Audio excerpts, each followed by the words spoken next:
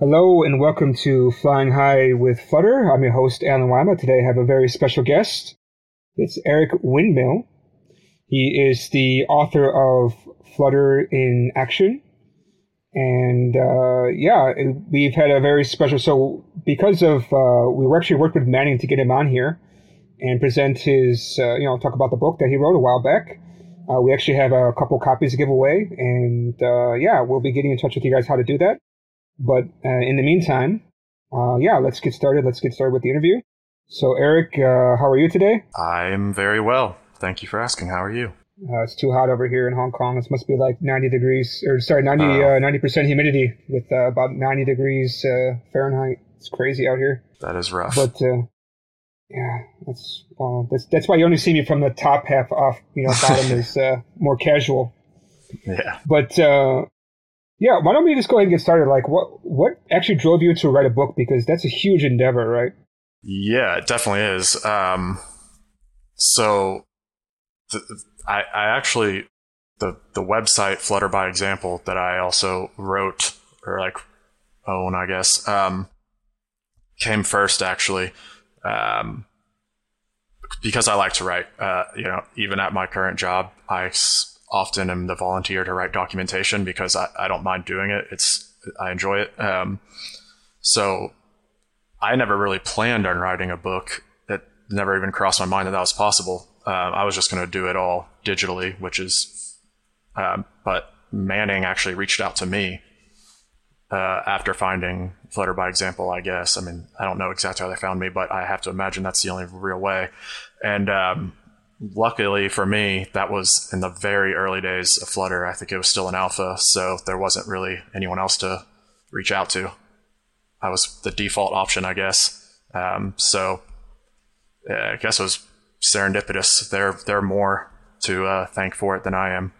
That's a good question. So what actually got you started into Flutter? Because you said you're there in alpha. Was that pre 1.0, I guess? Yes, it was over a year before 1.0, easily, maybe. But again, it was just right place at the right time. I got a job hired as a web developer where they were using Dart in-house for their web. They were just like Dart with web components or whatever. I can't remember what that old library was called that doesn't exist anymore, but it was basically, anyways, their web apps were in Dart, and so then when Flutter came around, they were already aware of it, and they just thought it was a very small startup, so they just thought it would be advantageous to rewrite the mobile apps in Flutter also, so that they could share a lot of that code. That was a lot of that functionality was already in Dart, and I just got hired as a web developer, and then pretty much as soon as I started was right when they started rewriting the app in Flutter. So that just became what I did with most of my time. I had, if I'm being honest, never even heard of Dart until I started interviewing for that job. So right place at the right time, honestly.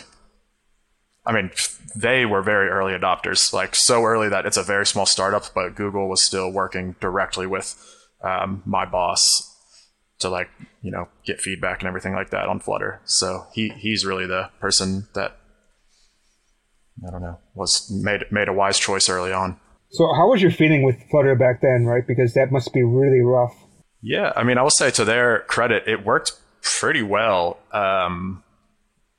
that early, I will say. Obviously, there was no web, no desktop, anything. It was just iOS and Android. But,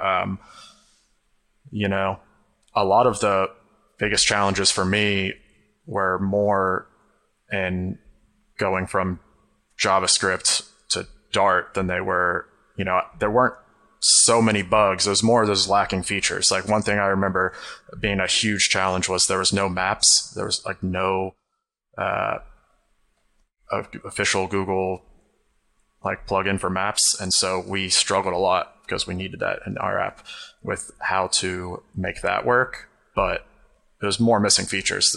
Everything, there weren't many bugs that were showstoppers. I can't think of any absolute showstopper bugs,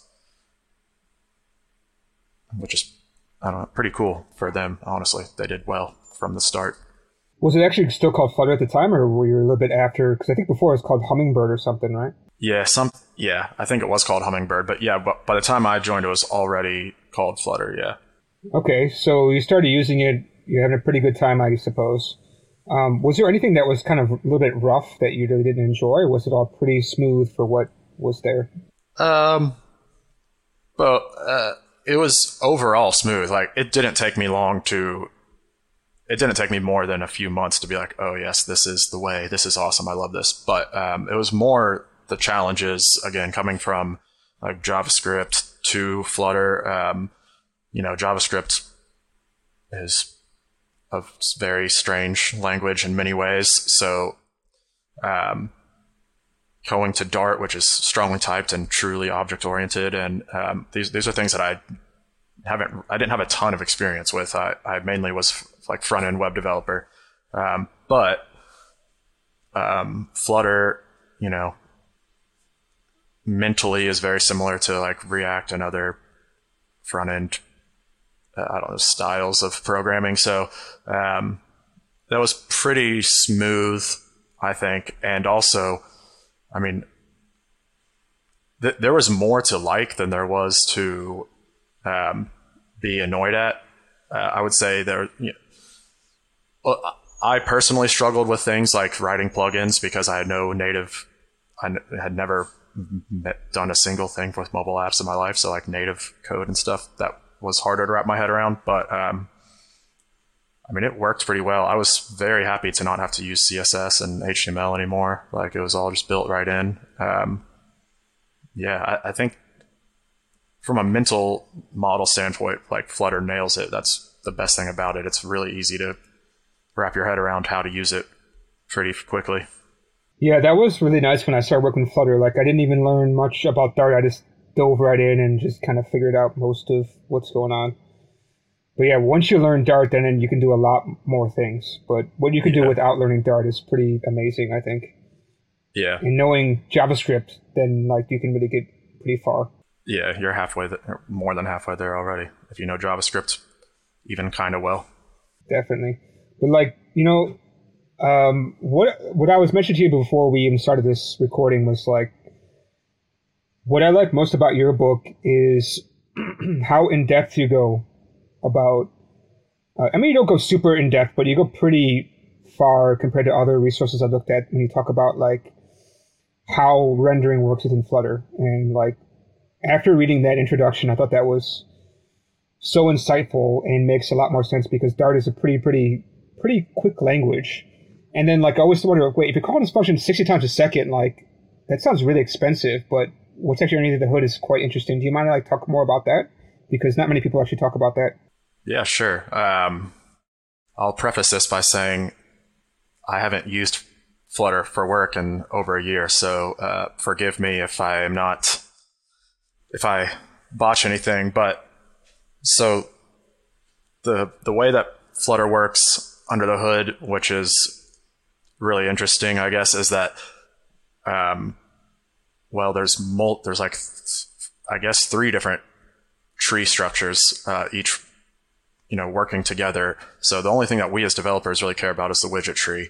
I mean, you can get it. You might have to like work with elements, but I have used Flutter. I've used Flutter for like 3 years at 2 different jobs, and I never had to use a custom element. But so you really only care about the widget tree, but the widget tree is just like basically just metadata, I guess, if you like want to put it that way. It's just like an instruction of configuration. So it's really cheap to, blow that away and insert new widgets into the tree, especially if you're using best practices that like allow you to only rebuild certain widgets. It's the element tree underneath, which is kind of like the brain of it that's also controlling the rendering. That's more expensive, and it can be reused for different kinds of widgets. So it's really I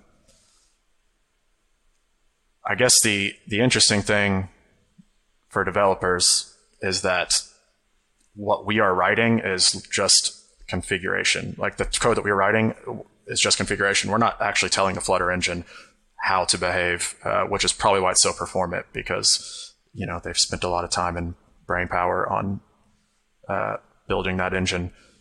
I'm trying to think like where to go with this. I don't know.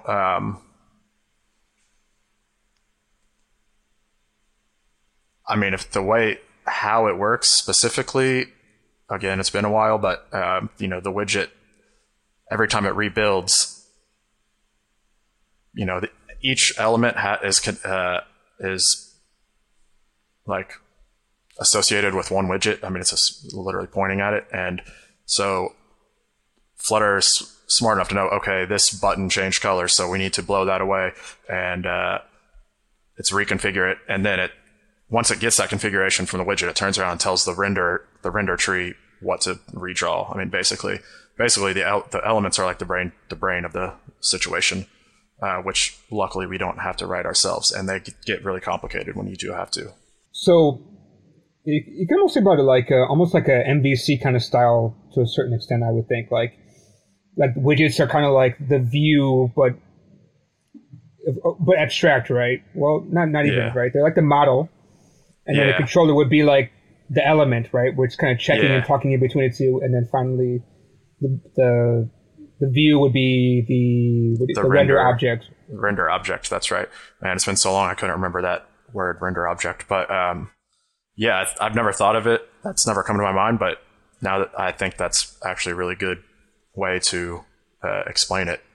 It's pretty straightforward and also accurate. So if you need a co-author for this next revision, you can reach out to me. I'll help you. Gladly. It's a lot of work. So yeah, that's what I heard. It's funny because like, yeah, I mean, again, like my question is like, what drives you? Like, sure, they reached out to you and you're like, yeah, sure. But was it like, oh, you know, I can knock this thing out because I've been writing on Flutter by example for a while, so it shouldn't be too bad. Yeah, I mean, I knew it was going to be a lot of work, but I will say I underestimated how much work it was going to be, and also the timeline. So internally, what drove me is that I just like writing and like creative endeavors, and even though it's a technical book, it's still somewhat creative. And I am kind of a workaholic, so I don't mind spending a few hours every Saturday and Sunday at the coffee shop, you know, writing. And then externally, what drove me is I like cannot give enough props to Manning. I've never worked with any other publishing company, so I don't have anything to compare it to, but like they help a lot. You know, they give you timelines, which they're not hard on, like, so. But anyways, you know, they're just like they're like very they're like gently pushing you the whole time, and also giving you all the resources you need. So I don't know, like they were great. I had, you know, you have like your own specific publisher who they have multiple projects, I guess. And I don't know if they're all great, but mine specifically, she was awesome. She was like very helpful, very motivating.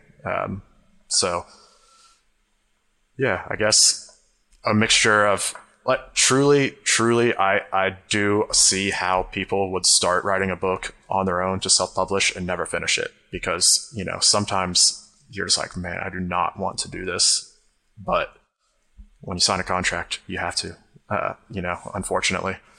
So that is definitely motivating, but more so, I don't know, I just like to write, and I thought it'd be cool to have a book with my name on it, pretty much.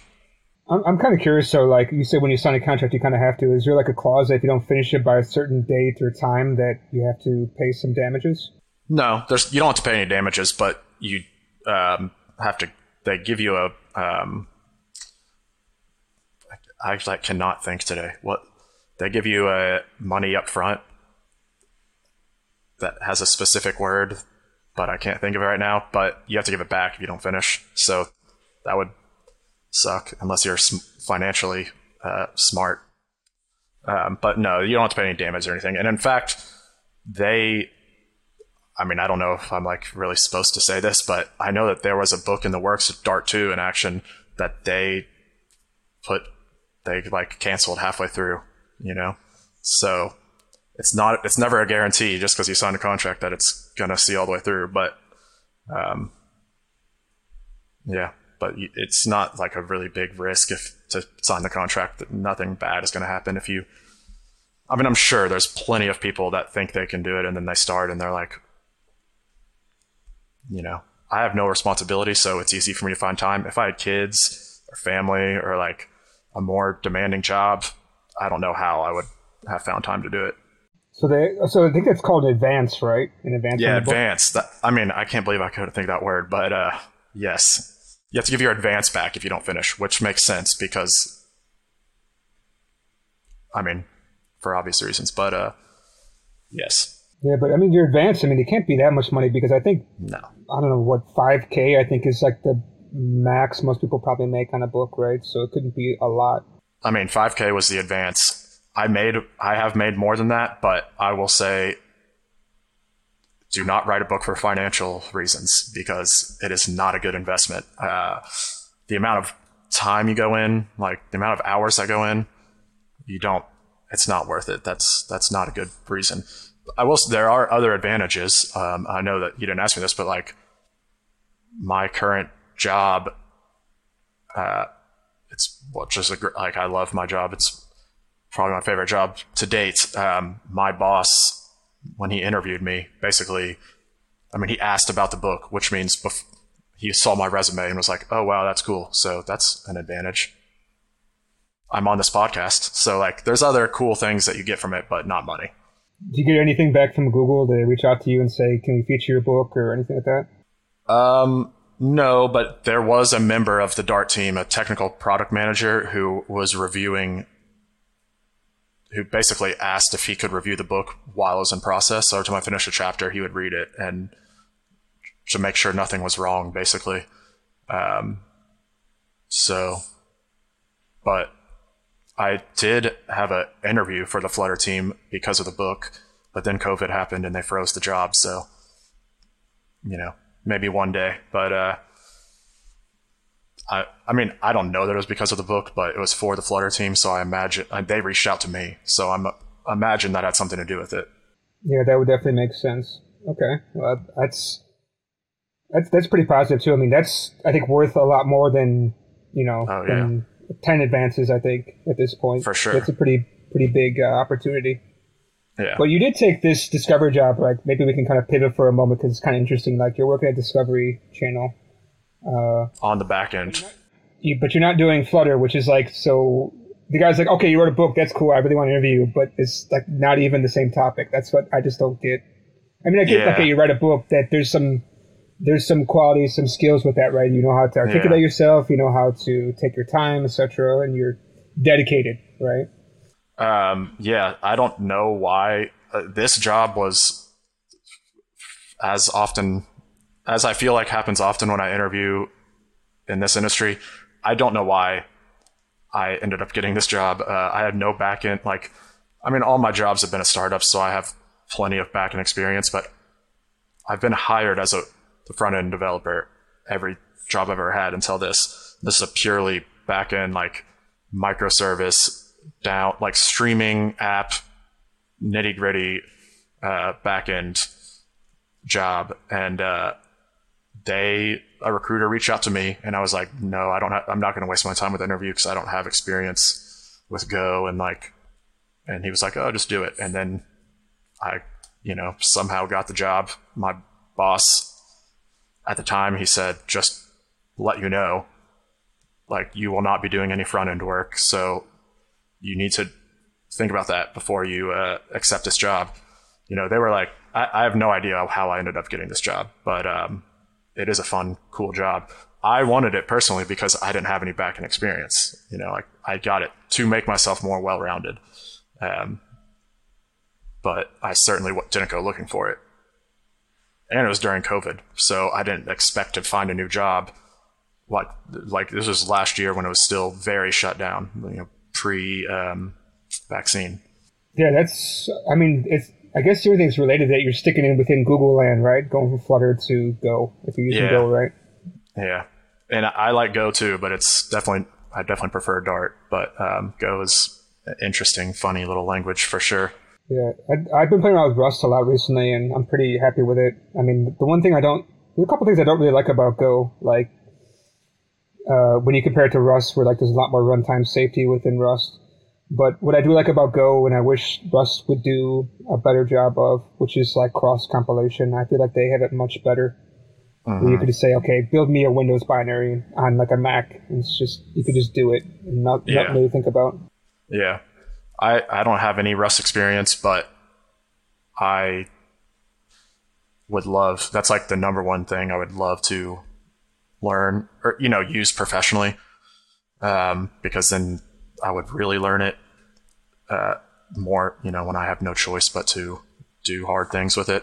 And also the Rust book, which is free online, or you can buy a physical copy, is my favorite programming book by far. It is, it's like the book that I read while I was writing writing my book for inspiration, because it is just so, I don't know, it's just not dry. They like talk to you like a real person, It's not like you're reading a manual. It's like you're reading a book.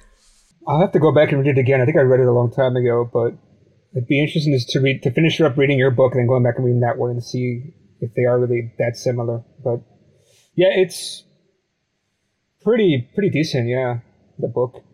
And you didn't buy that. Did you buy a copy of that one? You said. Yeah.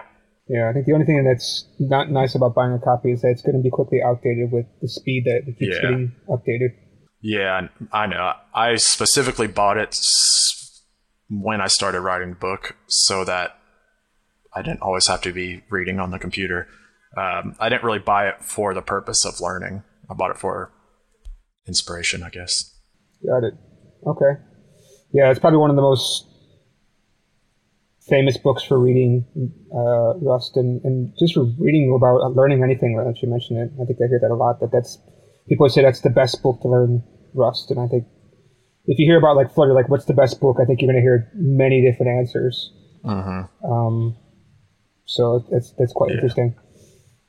Okay, maybe let's kind of get back more about like yourself, right? So I think you said that you graduated with what's your background exactly in school? Philosophy and Spanish were my majors. So I don't have a computer science degree. So what happened? Well, I guess like many people my age, I enjoyed, like light programming as a child growing up. So that's like kind of the background. I had some background in it, although I would not say I was employable by any means. And then when I got like a year after college, also like many people my age, I was like, what am I going to do? And also my degree is giving me nothing. Like I can't get it. They're not going to pay me to sit under a tree and think, which is what philosophers do. So, so I just started taking it. I just thought more about programming and started taking it more seriously. And, there's a billion resources, and right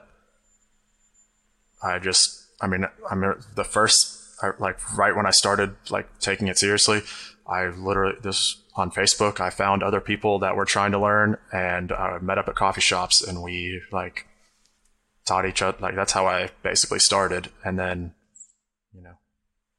I guess it took a year, and I already had a lot of knowledge. And I know there's a lot of people that want to break into it. That's like a very common. And to them, I would say it is certainly possible. But it's a lot of work. But it is 100% possible for anybody to teach yourself how to do it.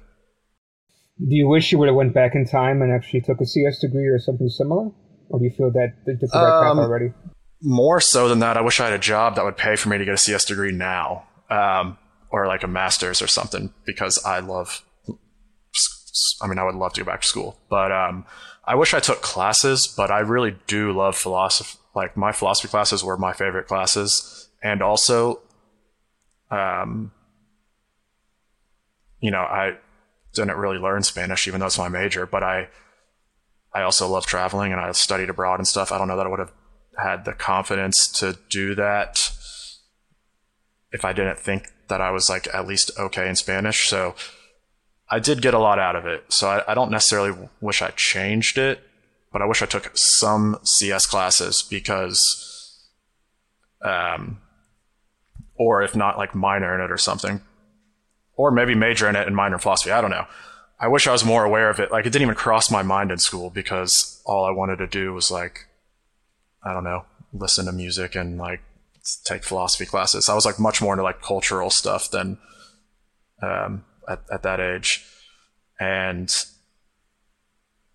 yeah, I feel like that's definitely as time goes on, the gap gets smaller and smaller, but there is like a knowledge gap that anyone's going to have that doesn't take CS classes, because like I don't know much about like low level like systems programming and stuff like that. Like even conceptually, I don't really know. So probably would have helped me a lot if I did that, but alas. I am kind of curious, like, do you think, or maybe let's say it like this, if you were to like take 100%, right, take a whole, the whole amount of something, and let's balance it between being a good communicator / writer and being technically apt, like, which one do you think is, like, what do you think the percentages of each one for writing a good kind of book for technology, right? Because you may know everything, but you can't explain it. Or you may be able to explain something, but you don't know everything. There has to be a nice, smooth percentage, right? Yeah, I suppose that has to do with what you're writing, but for me personally, not only in writing a book, but also in being good software engineer in a large company, I think communication is more important. Unless maybe you're like writing the first book on developing self-driving cars, maybe then yes, you need to be extremely technical, or you're working for the self-driving car AI place like unit in Google. Like, yeah, you need to be extremely technical. Outside of that, I think communication is very important. And especially, I don't think I'm a good writer. I didn't take English classes or anything. But I do think I'm a good communicator, and I think about the best way to make something stick, I guess. Like in the way I try to explain things in the book, and I think that is really important. More important than people would give it credit for. So to answer your question, I would say 60% communication, 40% technical, because you have to know something, right? Like you can't write a book that's wrong. Yeah, I was just about to say, it sounds like 60-40, I think. Slightly more communication, but you still can't lose out on the tech. Yeah. To be honest, 50% of what's in the book, I didn't know until I was writing the book. I knew like what I wanted to talk about. I knew the chapters, and then I was like, okay, before I write this, for example, the chapter on how Flutter works under the hood, I need to actually go make sure that I know that, not think I know it. Like I was and still am terrified that there's, about putting my name on a book that is wrong. But I guess the point is communication is harder to learn to be a good communicator than it is to learn how Flutter works. Well, let's say that you weren't really wrong, but like, is there anything that you want to mention now about the book? Because I remember when we connected over email, you were like, hey, I don't really recommend this book for people to read because it's quite outdated. Like, is there some things that you think really are like, no, these things are solid, you should really notice from the book? Or in the other cases, some of these things it's like, okay, this is just way too outdated. Like, just please stay away from that. Yeah, I've been thinking about that more. And yes, I don't know what other books are out there. Again, I feel that I'm like a step or two outside of the community since I'm not using it every day. So if there are newer books, I'm sure I would recommend them more. the part that I think is outdated, or the part that makes me nervous about recommending it, is not the Flutter stuff so much as it is the Dart stuff.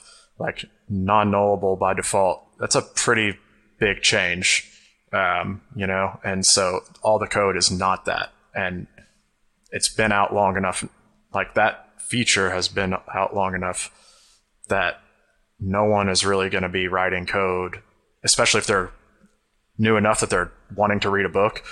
No one's really going to be writing code in Dart 1 anymore. So that's the part that I'm more worried about. The Flutter stuff I think is pretty solid. Like more or less it works the same as far as I know. And also, if I was to rewrite it now, I would spend a lot more time on, because it's so cross-platform now, I would spend a lot more time on like deploying and the technical difficulties of making the differences between like what you have to do to build a web app and a mobile app and a desktop app. None of that existed when I started writing it, and the web wasn't, I don't think, released, like as stable when I finished it. So that's a big difference. Actually, I found it quite surprising that you were talking about desktop already in the book. I was like, whoa, this guy really knew the future, because I was I knew it was coming. Desktop. I had no idea it was coming, actually.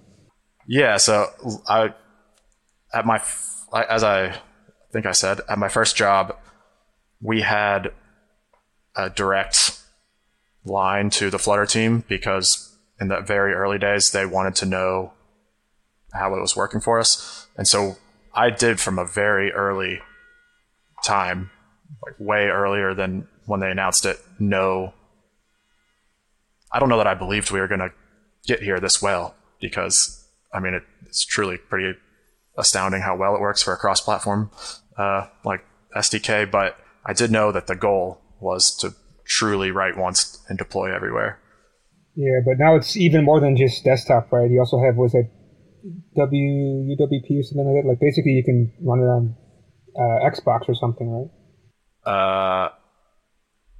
I don't know if that, I mean, I'm going to say yes, but last I used it, that wasn't, I just in the last couple weeks started a new thing at work that is going to hopefully use Flutter. I still have to convince people, but so anything that big things that come out like that in the last year, I'm not completely positive about. All right, actually, I want to kind of go back more to so the thing I like a lot about Flutter is that it's pretty easy for a lot of people to pick up, and I want to kind of talk more about you didn't have a CS background. You were kind of hanging out in coffee shops and learning, and then what was the big break, what happened that you just applied and then people said, okay, let's give this guy a shot, although he has no prior background? Yeah, it was my first job where I had to use Flutter. It's a very small startup. It is, 10 people in the company, 9 of them are technical, either engineers or QA. And then 1 person is the CEO. That's the whole company. And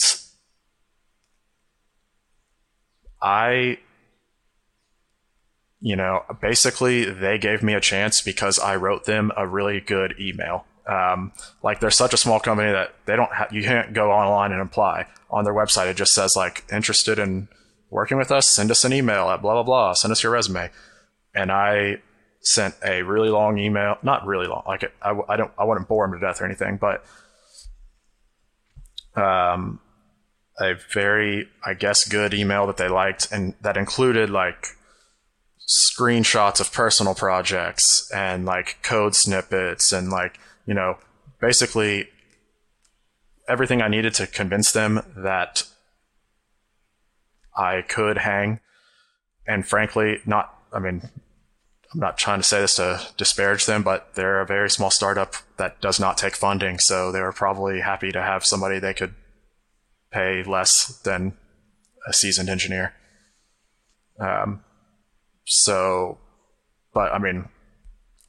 am very grateful for them. And also, one of the people I worked with who's the one that like kind of introduced Dart to the company before I even started there. He's now on the either Dart team or Flutter team. So, I mean, my whole world basically is what it is because they gave me a chance. So that's great. Very thankful for them.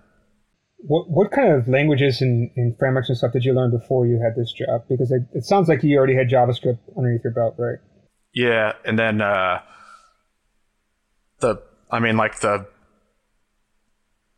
had some personal projects that are luckily no longer around, but for backends, I used Django and Rails, I guess, were pretty much the only things.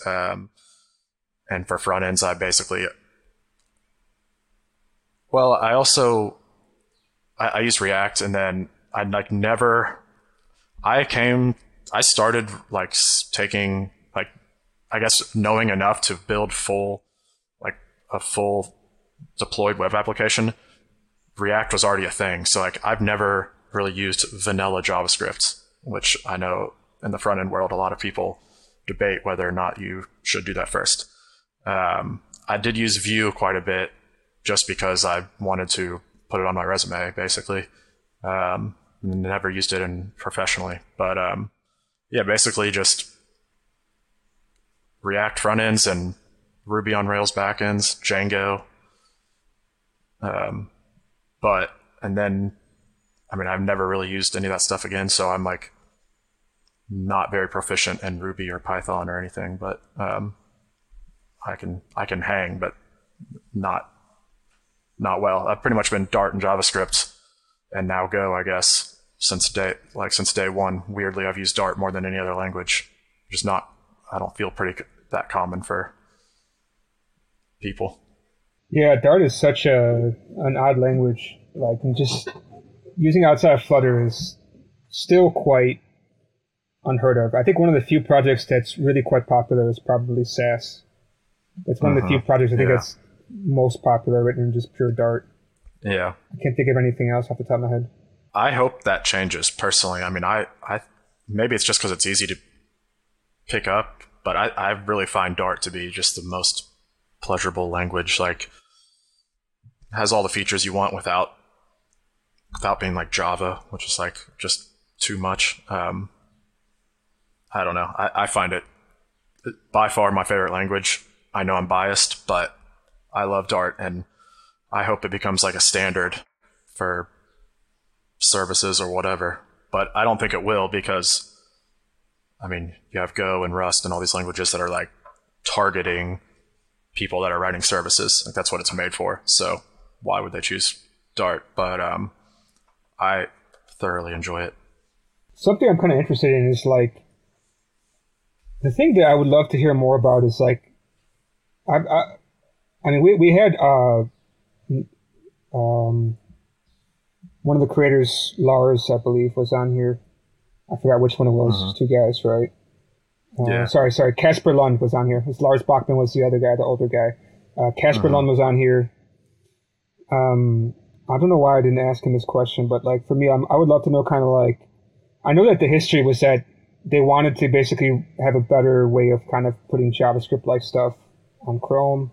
Didn't quite work out like that, but like, I'm still like amazed at how can a language where it started off being like a JavaScript replacement then became something that could be running native stuff or compiling to JavaScript, or like you can have it as a VM with hot reload functionality, or AOT. Like I have never met a language which is so versatile in my life. Yeah. I don't think there's anything else that's close to it that I can think of. Yeah, I mean, that's another reason that I'm a very big fan of it. But, you know, obviously I can't speak for Google or anybody that has worked on those teams, but from what I understand, you know, it did not pan out as a JavaScript replacement, unfortunately. And I think that it really just was kind of, you know, just like being worked on, but not in a major way, and like not with really much expectations.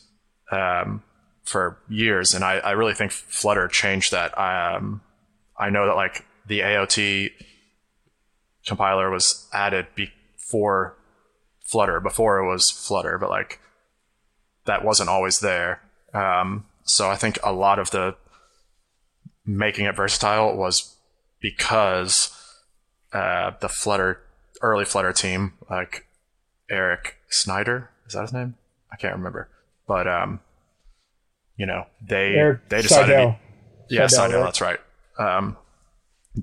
I've heard him say that on a podcast or whatever that they decided to use Dart very early on. They looked at a ton of languages, so they didn't choose Dart because it was Google. They chose Dart because they thought it was the best language. And I'm sure being internal to Google gives it a lot of bonus points because they can work closely with the team. But I think Flutter has a big part of it. And also I know that Dart is pushed pretty hard internally for like web apps and stuff. I don't know if that's changed because of Flutter or that was already the case, because like Angular Dart has been around forever, and I know that like AdWords is built in Angular Dart, so I don't know but I do know internally Google, they have teams, or at least employees, devoted to convincing people to switch to Dart so that it's like all unified. Yeah, it's kind of weird. Like they have like, I would say there's basically three or four main languages, right? It's like Go, Dart, Java, and Python, and of course C++, right? Those are like the big languages at Google. Like, I'm kind of curious, like, why people would actually want to switch over to Dart, like, because all those languages I think are pretty. I mean, they do their own thing, right? I think it's web apps is what their hope. They want people to switch from JavaScript basically to Dart. I think if you want to switch from Dart to JavaScript, I think there's something wrong with you. Yeah, I know. I've been nice thus far in this podcast about my feelings about JavaScript, but I like can't stand it. It's fine. It is what it is. There's no way you can't get away with not using it, but it is just so hard to use. But going back to Eric Seidel, right? I think he was actually already on the Chrome team somewhere. I don't remember which part. Mm-hmm. And obviously V8 is also a part of Chrome in some way. And then I think they were not even compiling to native code yet, right? They were compiling to web first, and then they went to mobile, which is quite an interesting journey. Yeah. And I'd love to hear that story.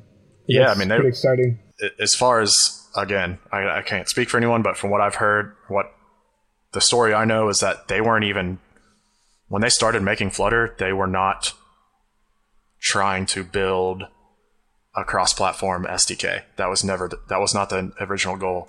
They were trying to strip as much out of the Chrome engine as possible to like just make an incredibly powerful rendering engine. So they're getting down to bare bones, and I guess using Dart for some part of that. I don't really know where the Dart would come into that. Well, I guess a lot of Flutter is written in C++, at least like the very low level. So I guess that's what they were working with.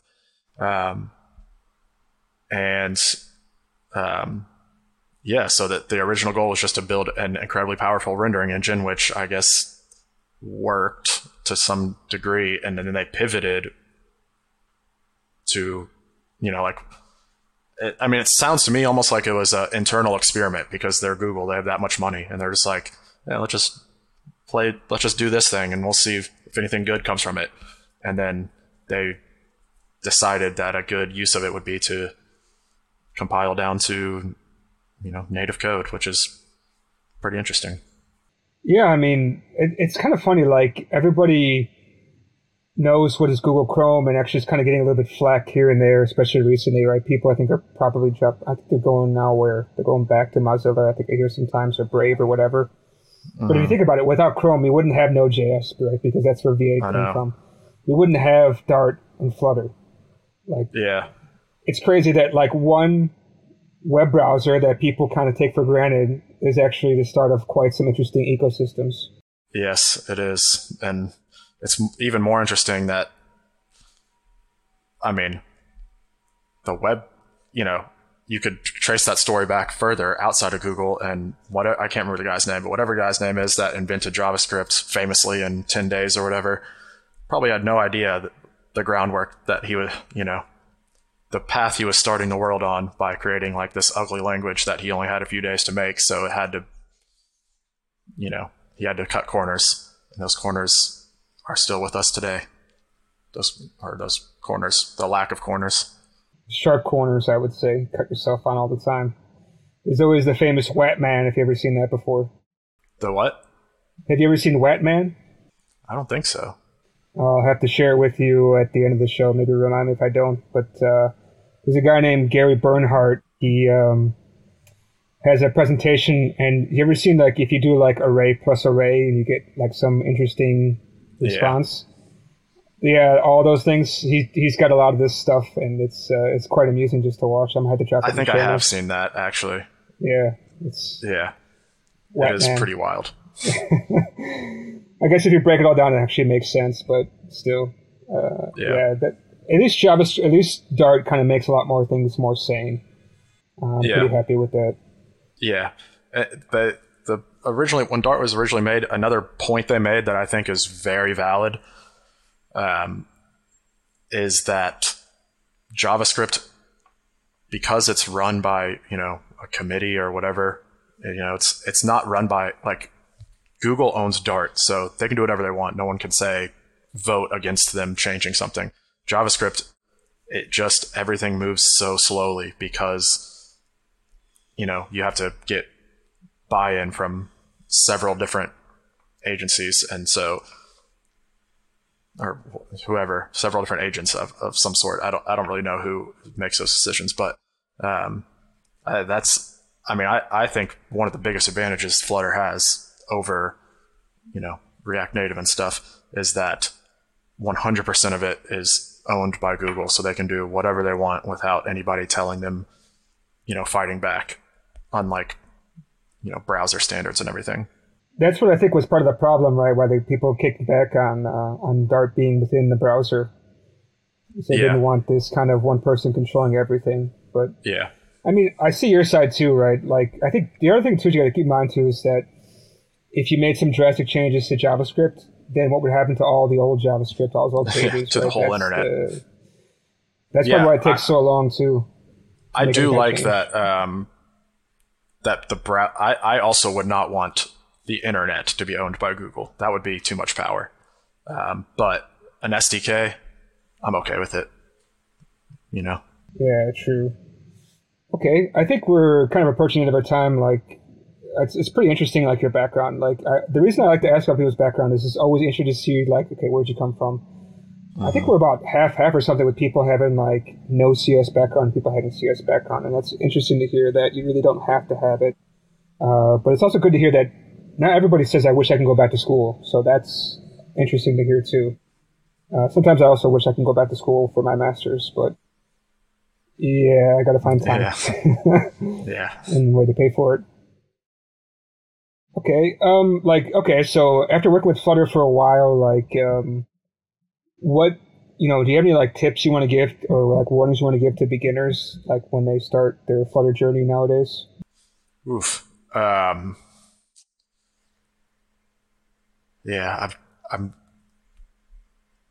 don't want to give too specific or too broad of a tip, but I would just do one of each. My specific tip is you will save yourself so much trouble if you just actually learn how I can't think of what the error is, but how like columns will expand forever, and that rendering bug.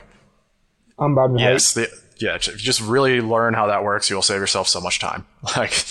That's not how I do things, unfortunately. I just dive in and figure it out as I go. But once I actually learned how to fix that problem, it's like really saved me. And then conversely, my broad tip is just build stuff, because you can literally build anything with Flutter, and that's like one of the coolest things about it. And I truly think that it's going to be a big part of the future of applications, no matter where they run. So you want to build a web app, build it. Just go. Don't wait for. I guess this applies to all programming, really, but the best way to learn is to just like build cool stuff and hit your head against the wall a lot. So that applies to Flutter as well. How about like state management solutions? Like, what do you usually use for state management when you build your Flutter apps? Controversial opinion. I like Block better than the alternatives that I know are more popular, because similar to, like Redux, which I've never used in a Flutter app, but used on the web a lot, it's the verbosity of it makes it really easy to read. Like if a new member comes in the team and they're trying to understand how things work, it's like, these are you literally have a list, a human readable list almost. I mean, they're very, it's code, but a human readable list of all the possible like actions you can take, or whatever they're called in Block. And I think that events. library, events. So that's what I use personally. I think it's easy to understand. I guess another tip that reminded me of, if you're coming to Flutter, you likely will have to very soon use streams, and I don't know, they're not super popular in most other languages. So that's something you should definitely pay attention to. It's almost impossible to find a state management solution that isn't based on streams of some sort, or like conceptually at least. So I like Block, but I've never used Riverpod, which I know is like, at least a year ago, was the next big thing that was coming. And what's Provider? I like Provider is great. I think it's cool. Never used it on a big, at work, so like on a gigantic project, but I'm sticking with Block. Have you ever used a Flutter Block package? Oh yeah, I love it. Then you were using Provider underneath there, actually. That's why it's called Block Provider. Well, it wasn't always written on top of Provider. Yeah, true. They changed it at some point. I don't know. I think they did a very good job with that. And,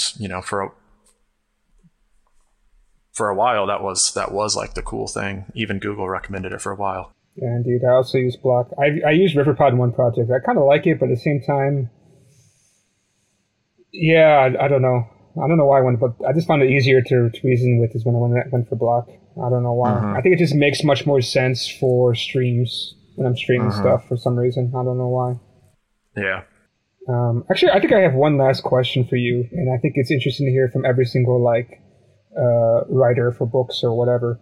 Like, what was your writing process for when you wrote this book?